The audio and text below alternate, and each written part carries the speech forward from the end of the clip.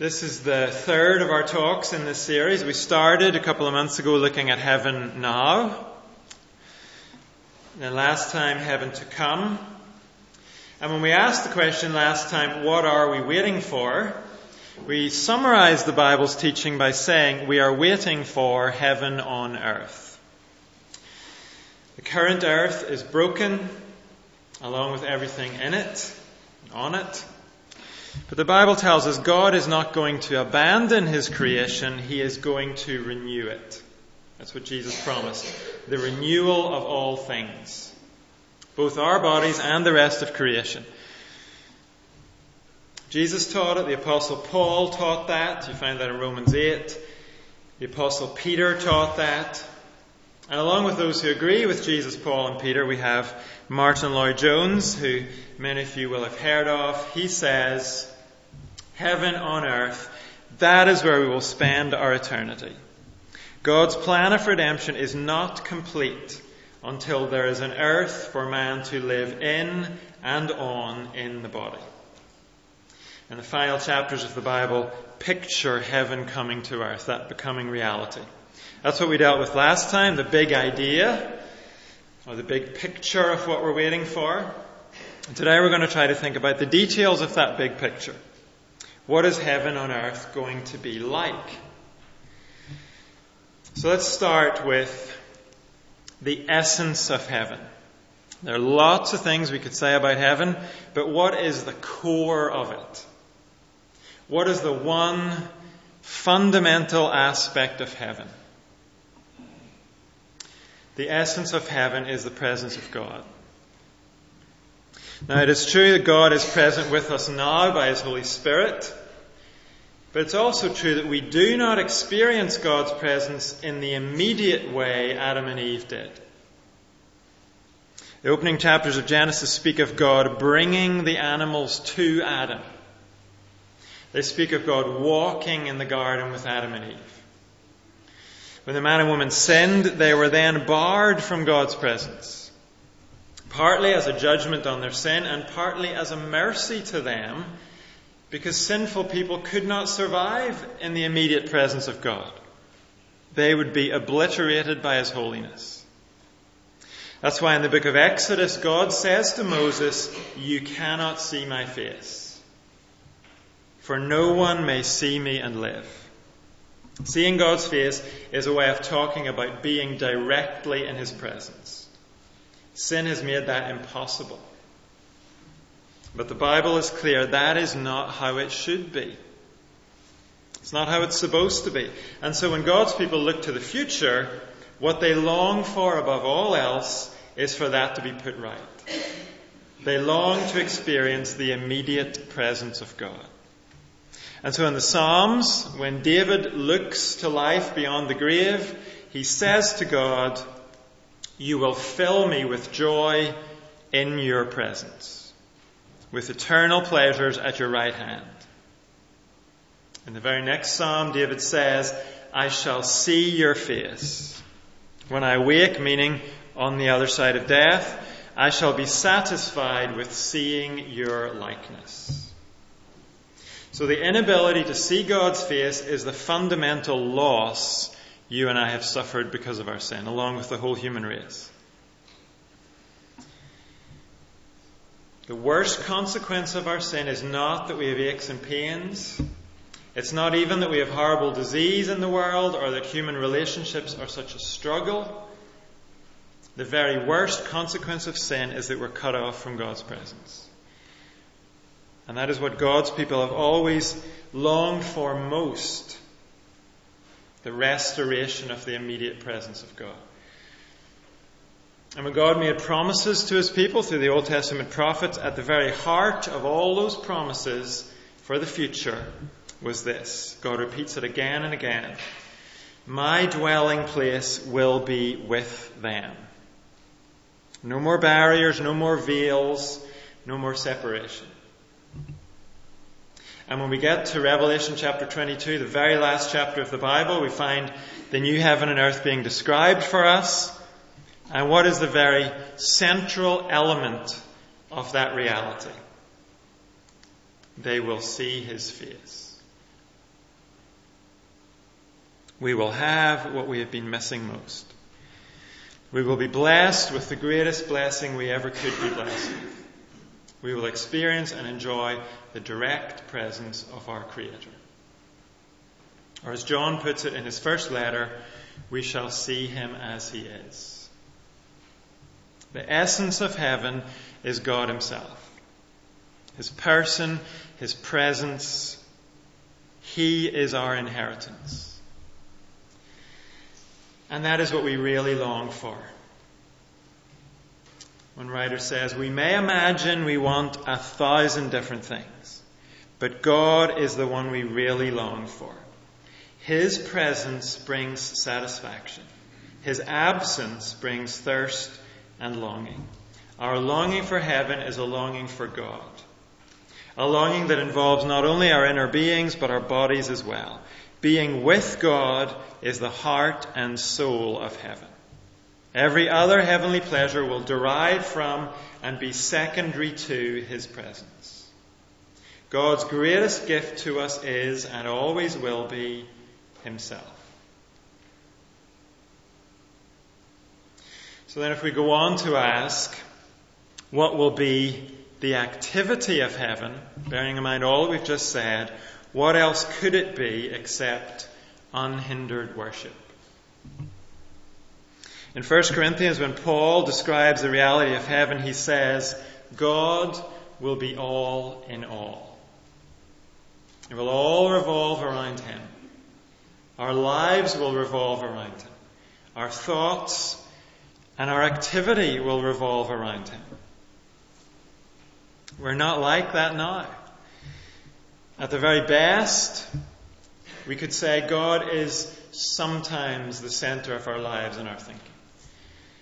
But a lot of the time, if we're honest, he's on the periphery of our minds and hearts. And even though we might think that's normal, it's not. It's probably the core aspect of our brokenness. The fact that the greatest treasure in the universe is often not that interesting to us. The fact that lesser treasures can turn our attention from God in a second. It can take tremendous effort to tear ourselves away from lesser things and try to focus on God. That's not the way it's supposed to be. It's a tragic consequence of our brokenness.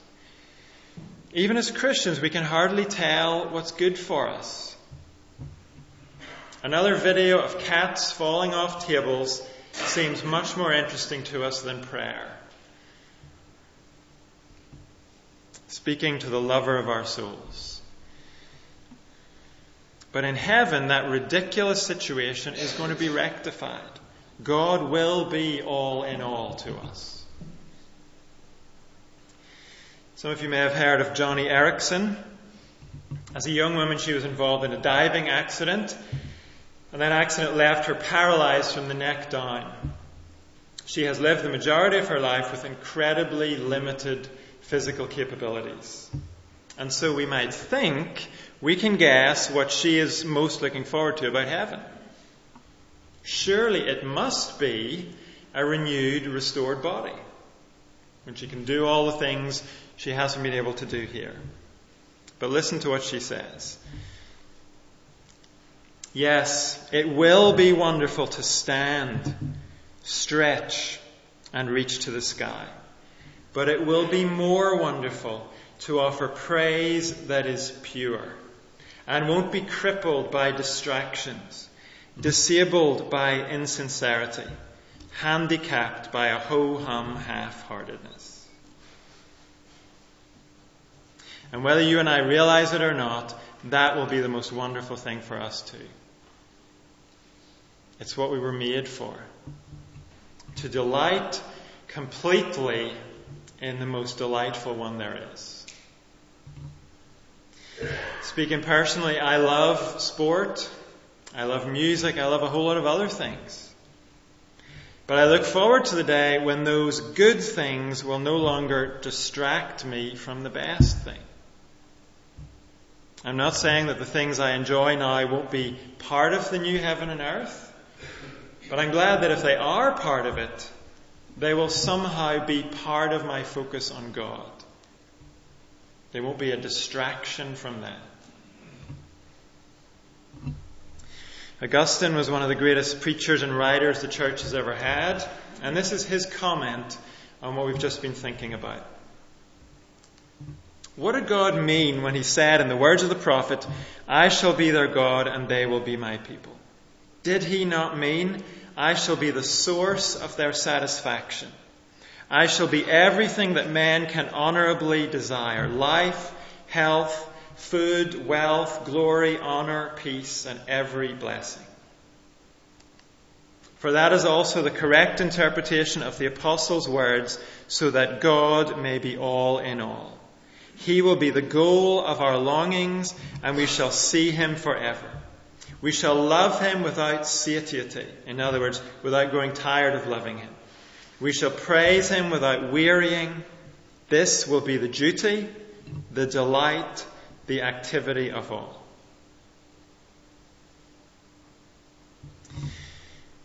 Our enjoyment of God's direct presence and our unhindered worship will combine in our experience of heaven, which will be eternal satisfaction.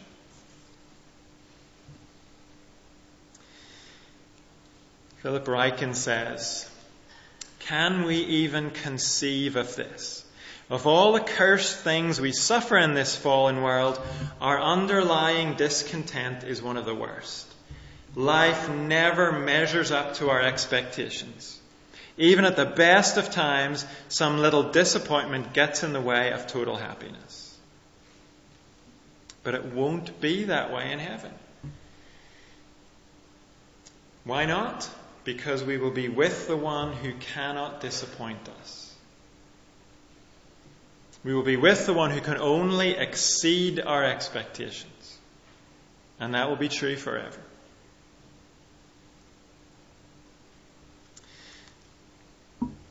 At moments of utter happiness, a voice inside us whispers, "I want this to go on forever."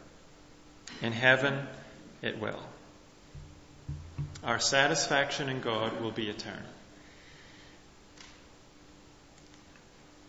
Those are the core realities of heaven to come. Those are the central things. But we can go on to ask, what else?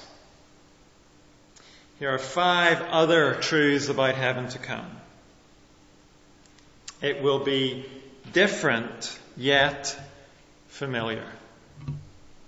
Listen to one of Isaiah's descriptions of the new heaven and earth. He says, "The wolf will live with the lamb. The leopard will lie down with the goat. The calf and the lion and the yearling together. And a little child will lead them. The cow will feed with the bear. Their young will lie down together. And the lion will eat straw like the ox. The infant will play near the cobra's den. The young child put his hand into the viper's nest. They will neither harm nor destroy on all my holy mountain. For the earth will be filled with the knowledge of the Lord as the waters cover the sea." So think about what we've just read, and then ask yourself this question: does that sound different from what we experience now? I think the answer has to be yes. We go back. On this earth today, do wolves and leopards and lions lie down with lambs and goats and calves? Well, not unless they've killed them first. Do bears share their lunch with cows? Not unless the cow is the lunch. Do lions eat straw instead of meat? No. Do children play with cobra and viper nests without disaster? No. Is our world free from harm and destruction? No. Isaiah gives us a very different picture from what we're used to. But Is it an entirely unfamiliar picture? Is it totally incomprehensible to us? It's not, is it? It's what we know, minus the hostility and the violence, minus the harm and the destruction. That's what the new creation will be. So a writer who I've mentioned a lot helps us to think about this, Randy Alcorn. It's a long quote, but I think it's helpful. He says, we're told that heaven is a city. When we hear the word city, we shouldn't scratch our heads and think, I wonder what that means. We understand cities. Cities have buildings, culture, art, music, athletics, goods and services, events of all kinds. And of course, cities have people engaged in activities, gatherings, conversations, and work. Heaven is also described as a country. We know about countries. They have territories, rulers, national interests, pride in their identity, and citizens who are both diverse and unified. If we can't imagine our present earth without rivers, mountains, trees, and flowers, then why would we try to imagine the new earth without these features? If the word earth means anything, it means that we can expect to find earthly things there, including atmosphere, mountains, water, trees, people, houses, even cities, buildings, and streets. These familiar features are specifically mentioned in Revelation 21 and 22. We're told we'll have resurrection bodies. When God speaks of having those bodies, do we shrug our shoulders and say, I can't imagine what a new body would be like?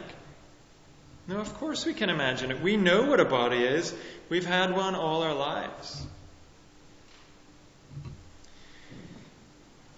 Now, just to be clear, I wouldn't be too dogmatic about the idea that every good feature of this earth is going to be carried over to the new heaven and earth. I just don't know about sport or books or pets or coffee or crafts or cooking or riding bikes or playing musical instruments. I can't say for sure those things will all have a place in the future. But I have no evidence they won't be there.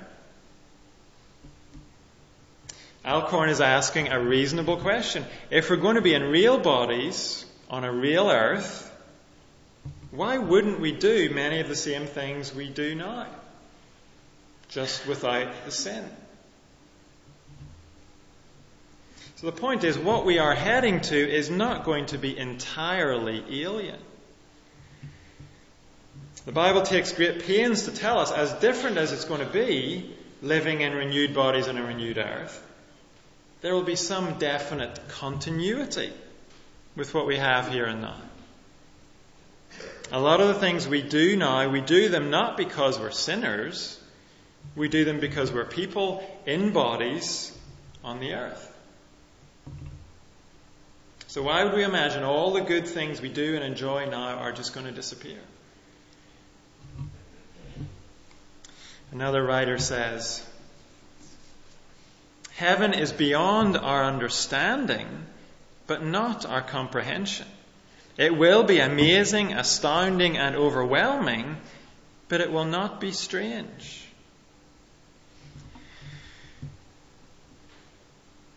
I don't think there's any harm at all in letting our imaginations wander on this subject a little bit. Now, just because we imagine something doesn't mean that's how it's going to be. We have to keep that in mind. But as Christians, I think we're often too hesitant to think about heaven. But it's good for us to wonder about these things. It's good for us to take the pieces of the picture that God has given us and try to put them together. So long as we keep in mind that the essence of heaven is God Himself, then I think it's healthy and it's uplifting for us to read the Bible's description of the future and let our minds run with it a bit. What would it be like to live in a world like the one described in Isaiah chapter 11? A world without harm and destruction. Why shouldn't we dream about a world like that? Surely dreaming about it will cause us to long for it more. Surely it will help us to keep the things of this broken world in their proper perspective. The second truth about heaven to come: it will be a place of perfect rest. Revelation tells us He will wipe every tear from their eyes. There will be no more death or mourning or crying or pain, for the old order of things has passed away. Not just the sorrow and pain will be gone, but everything that caused the sorrow and pain. No more natural disasters. No more sickness. No more persecution. No more satanic oppression. No more poverty. No more racism. And no more sinful inclinations in our own hearts. Isn't that often what causes a great deal of our lack of rest here and now? Isn't it often caused by our own waywardness and rebellion? In Galatians, Paul writes to Christians, and he describes an experience I think we're all familiar with. The flesh desires what is contrary to the Spirit, and the Spirit what is contrary to the flesh. They are in conflict with each other, so that you are not to do whatever you want. In other words, even as Christians, we are at war with ourselves. We can't trust our desires. It is not safe for us to do whatever we want. A lot of what we want is sinful and destructive. To us as well as to the people around us. Our own physical desires are so unruly, they seem to be at war with what we know to be right. And that is a war we have to fight. We dare not surrender to the sinful desires which wage war against our soul. But one day we will be at rest. Not only with the world around us, but also at rest with ourselves. Not because we've surrendered to sin, but because we have been renewed in righteousness. We'll be at rest because the battle with our sinful desires has been won once and for all. We looked earlier at John's statement that when Christ returns, we shall see Him as He is. But the first part of that sentence in 1 John is just as amazing as the second part. John says, when Christ appears, we shall be like Him. What was Jesus like? Well, God the Son not only did His Father's will, He desired it more than anything else. And when we are like Jesus, we will be like that too. The war within us will be over. There will be perfect peace in our hearts. Because the rebellion is finally and fully gone from our hearts. In Romans chapter 8, Paul speaks about the glory that will be revealed in us. The glory of hearts and minds and wills perfectly at one with our Creator. One of the greatest truths about heaven is the fact that our sins are doomed. In heaven we will experience perfect rest. With our environment, with each other, and within ourselves. And at the same time, heaven will be a place of fulfilling work. Maybe it's hard for us to imagine how rest and work can go together. But in heaven they will. God's intention for humanity has always been that we would work. In Genesis chapter 1 we read this. God said, "Let us make mankind in our image, in our likeness, so that they may rule over the fish in the sea and the birds in the sky, over the livestock, over all the wild animals, and over all the creatures that move along the ground." So, God created mankind in His own image. In the image of God He created them. Male and female He created them. God blessed them and said to them, "Be fruitful and increase in number. Fill the earth and subdue it. Rule over the fish in the sea and the birds in the sky and over every living creature that moves on the ground." Work was part of the plan from the very beginning. And notice how that work is described. Our responsibility as human beings is to rule over God's creation.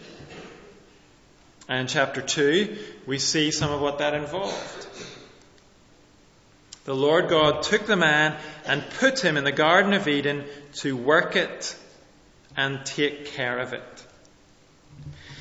So that settles any misunderstandings about what it means to rule over the creation. It does not mean we are to exploit it. It means we're to take care of it. The man and the woman were to rule for the good of creation. But then came sin. What was sin? The man and woman rebelled against God's rule over them. That was also the kind of rule intended to take care of them, not exploit them. God's rule was not exploitative. It was for their good, but they rebelled against that rule, and then their own work became toil. To Adam, he, that's God, said, "Because you listened to your wife and ate from the tree about which I commanded you, you must not eat of it. Cursed is the ground because of you. Through painful toil you will eat from it all the days of your life. It will produce thorns and thistles for you, and you will eat the plants of the field. By the sweat of your brow you will eat your food, until you return to the ground, since from it you were taken. For dust you are, and to dust you will return." Notice there, God never removed humanity's commission to take care of the earth. He said that because of sin, humanity's work would now be a whole lot harder and a whole lot less fulfilling than it would have been. And when we read on in the Bible and we find it looking ahead to the future, it doesn't speak about a future where we will be idle. It assumes we will always have the same commission to rule God's creation. But when all things are renewed, our experience of work will also be renewed. The toil and frustration will be gone. We said earlier, the activity of heaven will be unhindered worship. But we shouldn't limit our idea of worship to just singing songs around God's throne. We will worship Him as we use our creativity and our skills to rule His creation.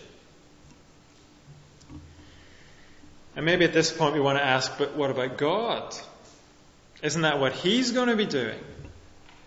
Well, let's think back to Genesis. When God commissioned Adam and Eve to rule His creation, does that mean He was going on holiday? No, the Bible presents Him as the sovereign Lord of all.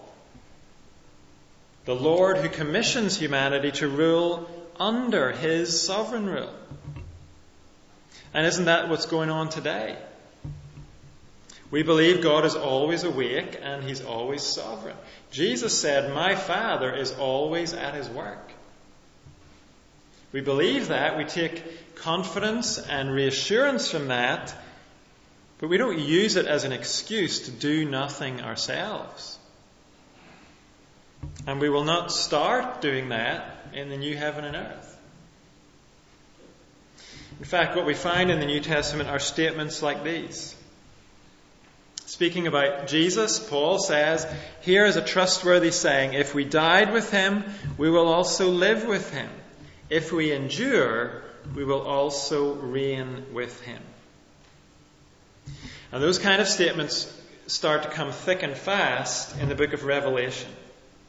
Jesus says to His church, "To the one who is victorious," and in the context that means the one who stays faithful to the end, "To the one who is victorious, I will give the right to sit with me on my throne, just as I was victorious and sat down with my Father on His throne." That's an amazing thing for Jesus to say. Revelation chapter 5 shows us a scene in the throne room of the current heaven. The risen Lord Jesus in Revelation 5 is being welcomed into the throne room of heaven with a song. And the song goes like this: You are worthy to take the scroll and to open its seals, because you were slain, and with your blood you purchased for God persons from every tribe and language and people and nation. You have made them to be a kingdom and priests to serve our God, and they will reign on the earth. That's repeated at the end of Revelation. Heaven to come will be a place of fulfilling work. We will, in some sense, it's very hard for us to understand, be co-regents with God himself. Under his sovereign authority. But we will be dignified with genuine responsibility to take care of his new creation.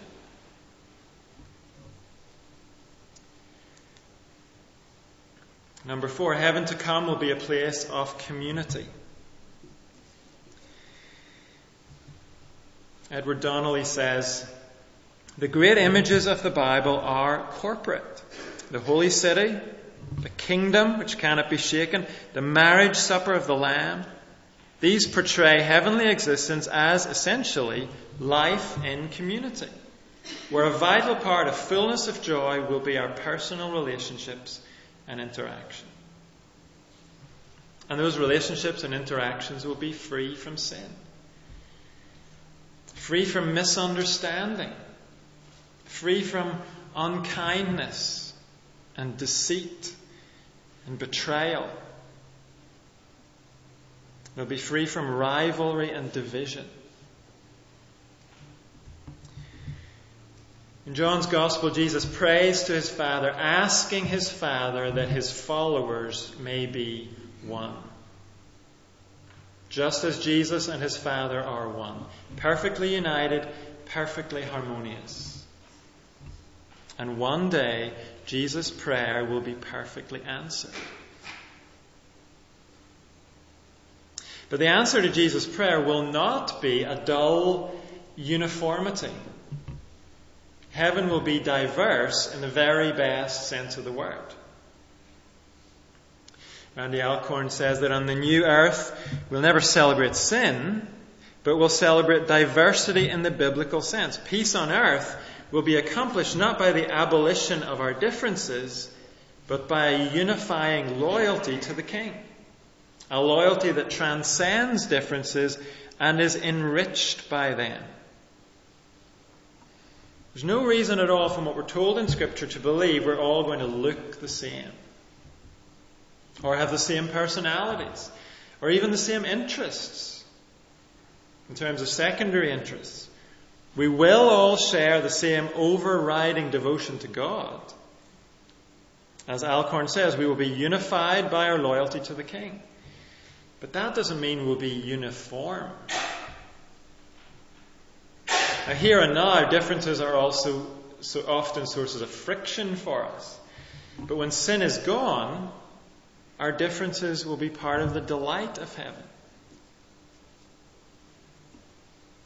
When Revelation pictures that great multitude round God's throne, they're all singing one song, but they are still recognizably distinct.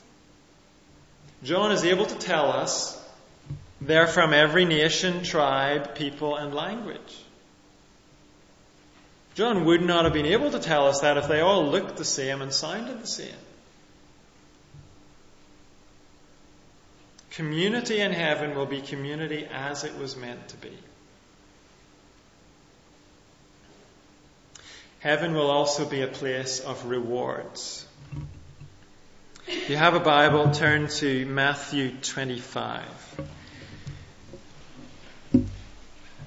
In the green Bibles, it's page 904. I'm not sure of the page in the other Bibles. Matthew 25.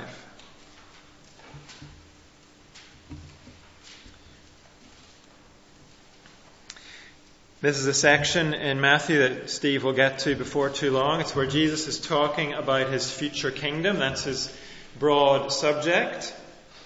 And in chapter 25, verses 14 to 20, he tells a parable to teach a truth about his kingdom. Verse 14. It will be like a man going on a journey who called his servants and entrusted his wealth to them. To one he gave 5 bags of gold, to another 2 bags, and to another 1 bag, each according to his ability. Then he went on his journey. The man who had received 5 bags of gold went at once and put his money to work and gained 5 bags more. So also the one with 2 bags of gold gained 2 more. But the man who had received 1 bag went off, dug a hole in the ground, and hid his master's money. After a long time, the master of those servants returned and settled accounts with them. The man who had received 5 bags of gold brought the other 5. Master, he said, you entrusted me with 5 bags of gold. See, I have gained 5 more. His master replied, well done, good and faithful servant. You have been faithful with a few things. I will put you in charge of many things. Come and share your master's happiness. The man with 2 bags of gold also came. Master, he said, you entrusted me with 2 bags of gold. See, I have gained 2 more. His master replied, well done, good and faithful servant. You have been faithful with a few things. I will put you in charge of many things. Come and share your master's happiness. Then the man who had received 1 bag of gold came. Master, he said, I knew that you are a hard man, harvesting where you have not sown and gathering where you have not scattered seed. So I was afraid and went out and hid your gold in the ground. See, here is what belongs to you. His master replied, you wicked, lazy servant.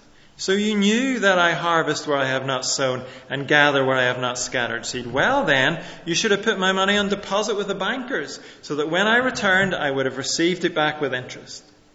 So take the bag of gold from him and give it to the one who has 10 bags. For whoever has will be given more, and they will have an abundance. Whoever does not have, even what they have, will be taken from them. And throw that worthless servant outside into the darkness, where there will be weeping and gnashing of teeth. In this story, obviously Jesus is describing his own departure and the intervening period where his servants are to work, serving him, and then his return when the rewards are distributed.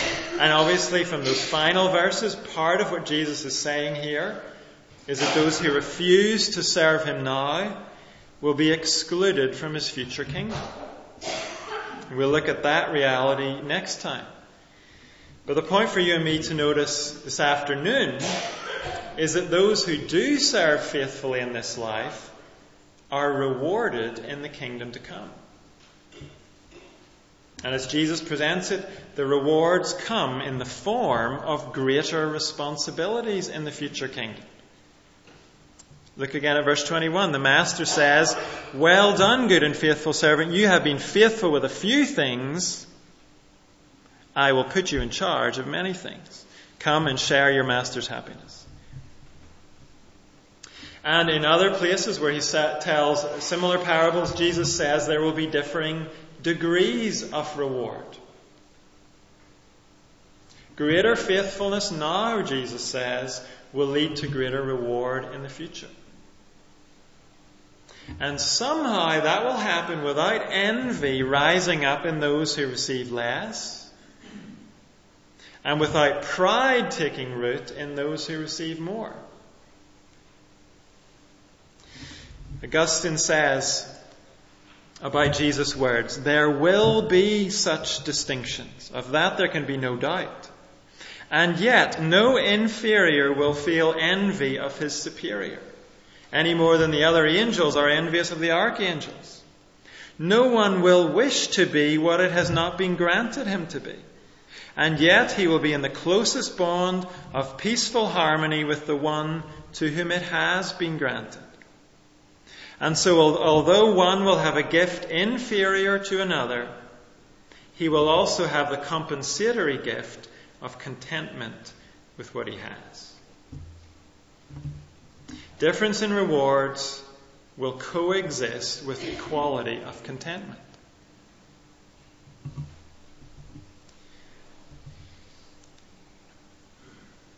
Let's finish with the question we finished at last time. What difference does this make today? If this is what we're waiting for, and if this is what we're looking forward to, how does it impact our lives here and now? in the meantime. And last time we answered that with just one word: hope.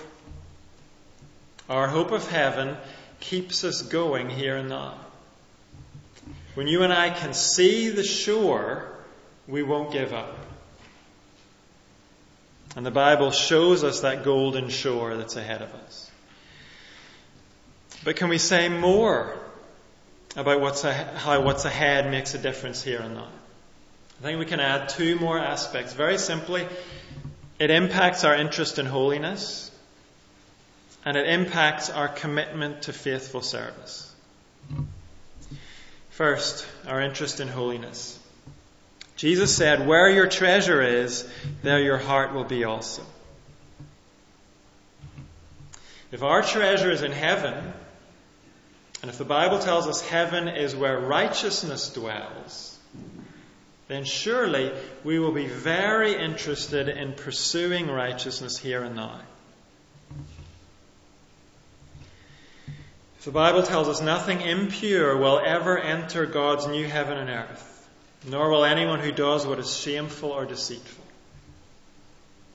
If that's true, then surely we will be very interested in setting aside impurity, setting aside what is shameful and deceitful from our lives.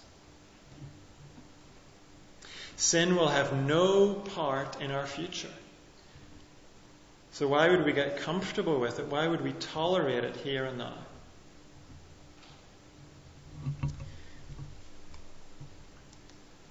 One writer says, "When I have meditated on heaven, sin is terribly unappealing. It's when my mind drifts from heaven that sin seems attractive. Thinking of heaven leads inevitably to pursuing holiness." And second, and last of all, when we've been thinking about heaven, it makes a difference now to our commitment to faithful service.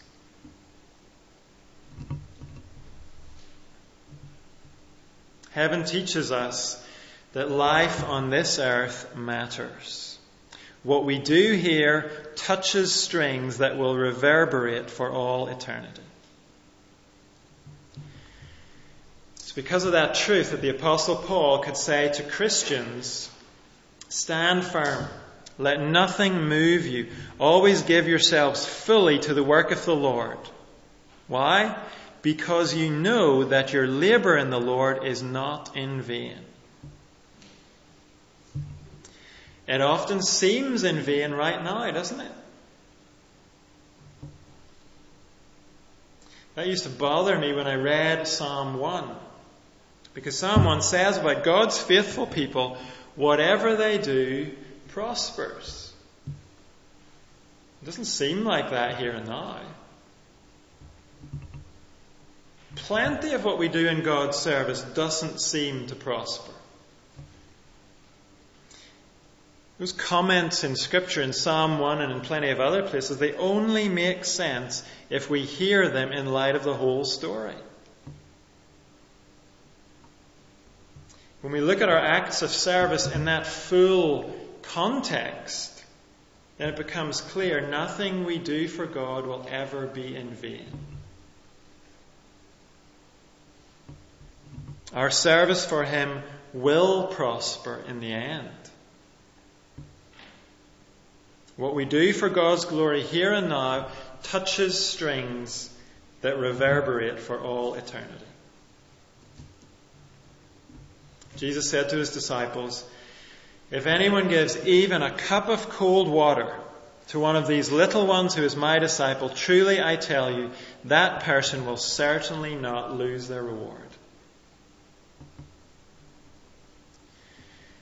And so here's a challenge for us to end with. Make your daily decisions in light of your destiny.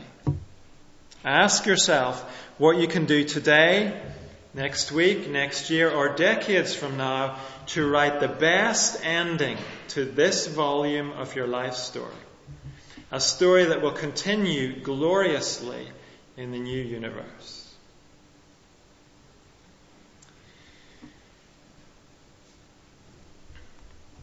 if you have any questions to follow on from that comments.